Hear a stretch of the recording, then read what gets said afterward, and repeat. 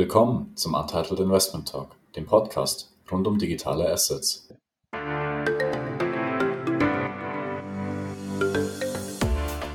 Fangen wir mal mit dem ersten dezentralisierten Finanzprodukt an und tauchen ein bisschen tiefer ein. Das ist dezentralisiertes Lending. Also man stellt Kryptowährungen bereit, zum Beispiel über Protokolle wie MakerDAO oder Compound und bekommt dafür eine Verzinsung. Und Niklas, dein Home-Turf ist Österreich, deshalb fangen wir hier mal mit Österreich an und gehen später auf Unterschiede zu Deutschland ein. Mal eine ganz generelle Frage. Das Verleihen von Kryptowerten und das Erzielen von Zinseinnahmen, das ist doch eigentlich ähnlich wie bei Euro-basierten Produkten. Warum wird das anders besteuert?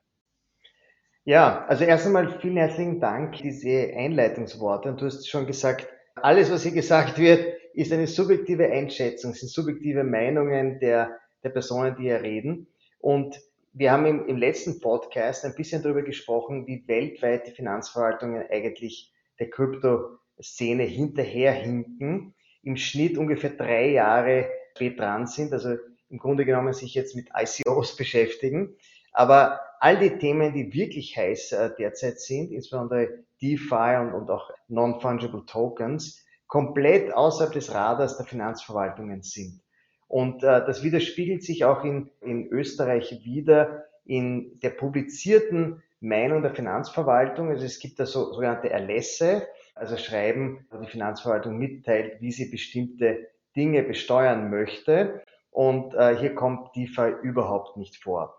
Das heißt, alles, was wir heute besprechen werden, ist meine Meinung, die ich mir gebildet habe, basierend auf den Gesetzen, auf dem österreichischen Einkommensteuergesetz, das grundsätzliche Regeln bereithält zur Besteuerung und basierend andererseits auch auf der Kenntnis dieser Protokolle, wie die funktionieren. Ich glaube, man muss nicht nur sagen, ein Experte im Steuerrecht sein, sondern auch ein Experte in diesen DeFi-Apps, um zu verstehen, was genau under the hood passiert, damit man die richtigen sozusagen Besteuerungsfolgen herausfinden kann.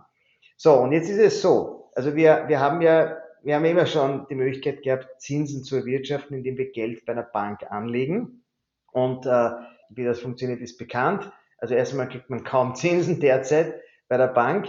Und zweitens, das, was man bekommt, wird noch mit Kapitalertragssteuer belastet. Also es wird mit einem Wort bei jeder Zinszahlung ein Anteil abgezogen von 25% der Zinsen. Das wird ans Finanzamt abgeführt und dieser Zinsabzug, dieser Kapitalertragssteuerabzug hat Abgeltungswirkung. Also der Investor muss diese Zinsen nicht mehr in seine Steuererklärung aufnehmen. Die Steuer ist mit dem Kapitalertragssteuerabzug abgegolten. So, und dann gibt's jetzt auch neue, sozusagen so Krypto-Plattformen, die ziemlich ähnlich sind dem traditionellen Bankkonto, also zum Beispiel Celsius oder Nexo oder andere Anbieter. Das sind so eigentlich zentralisierte, das sind eigentlich wie Banken, denen man nicht Euros, also bei denen man nicht eine Einlage in Euros leistet und dafür Zins in Euro bekommt, sondern bei denen man Crypto-Assets hinterlegen kann und da Zinsen ausbezahlt bekommt. Aber deine Frage war jetzt eigentlich DeFi. Das ist sozusagen die Weiterentwicklung, die Verwendung von Smart Contracts, die sozusagen die Rolle von so Banken, von Intermediären einnehmen, die diese Banken oder Intermediäre aus der Gleichung herausnehmen, die rausschneiden. Also es wird das Vertrauen in einen zentralen, in eine Counterparty, in eine Gegenpartei sozusagen ersetzt durch ein Vertrauen in den Smart Contract.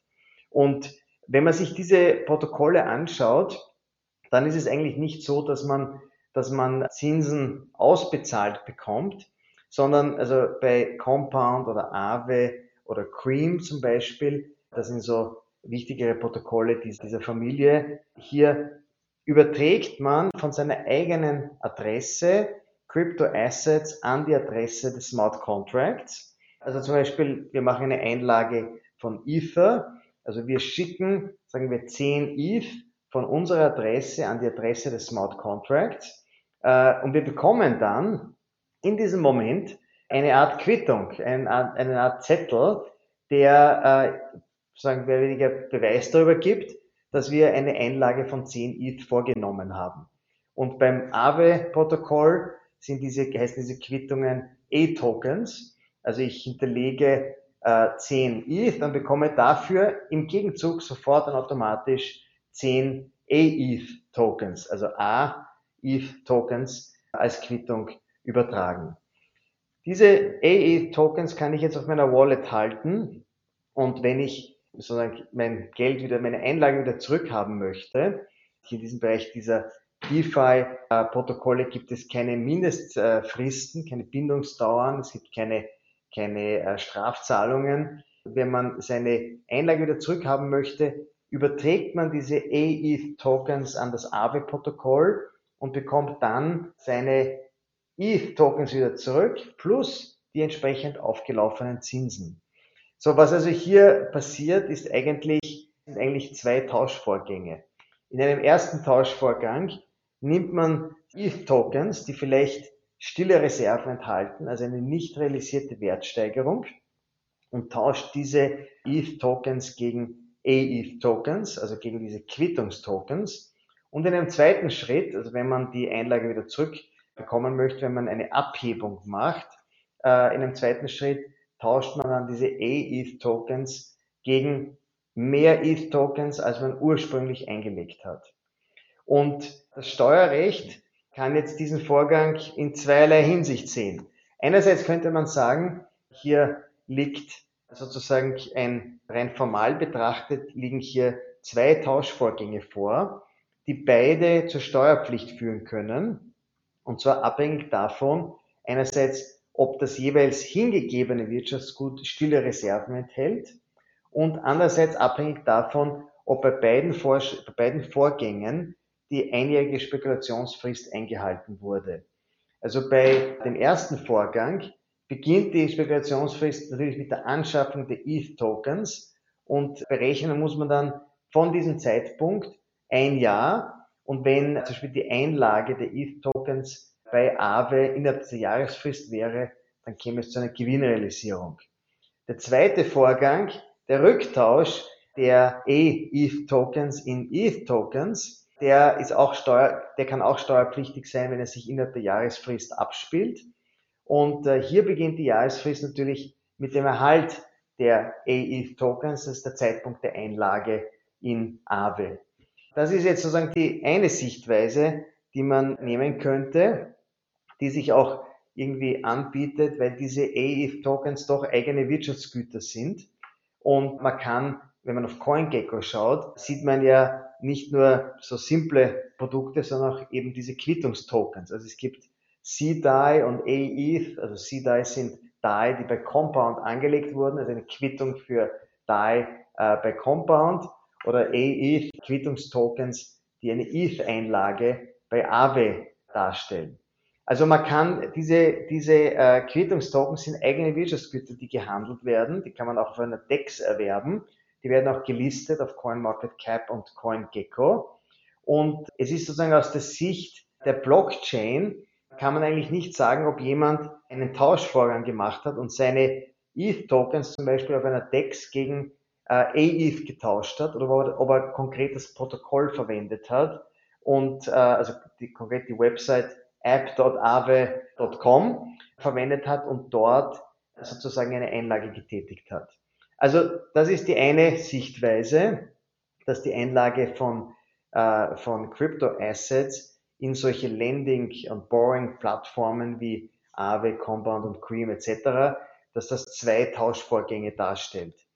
Die zweite Variante wäre zu sagen, es liegt hier lediglich ein Zinsertrag vor in Höhe der Differenz der ETH. Also ich habe 10 ETH hergegeben und ich bekomme dann nach einem gewissen Zeitpunkt, wenn ich meine A-ETH zurückgebe, meine Quittung einlöse, bekomme ich vielleicht 12 ETH. Das heißt, diese 12 ETH wären Zinseinkünfte.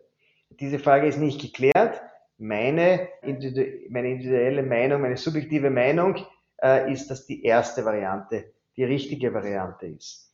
Hier gibt es natürlich verschiedene Meinungen, und wie das bei so offenen Fragen im Steuerrecht ist, gibt es eine Diskussion in Fachzeitschriften. Die Diskussion hat aber gerade erst begonnen, also es ist noch nicht wirklich viel dazu publiziert worden.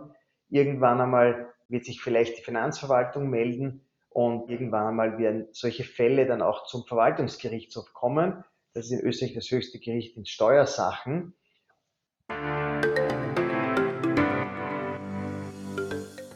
Und das Gericht wird dann letztendlich entscheiden, was richtig ist. Das ist, würde ich mal sagen, symptomatisch für die Kryptobesteuerung in einem komplizierten Gebiet wie DeFi. Es ist alles unklar.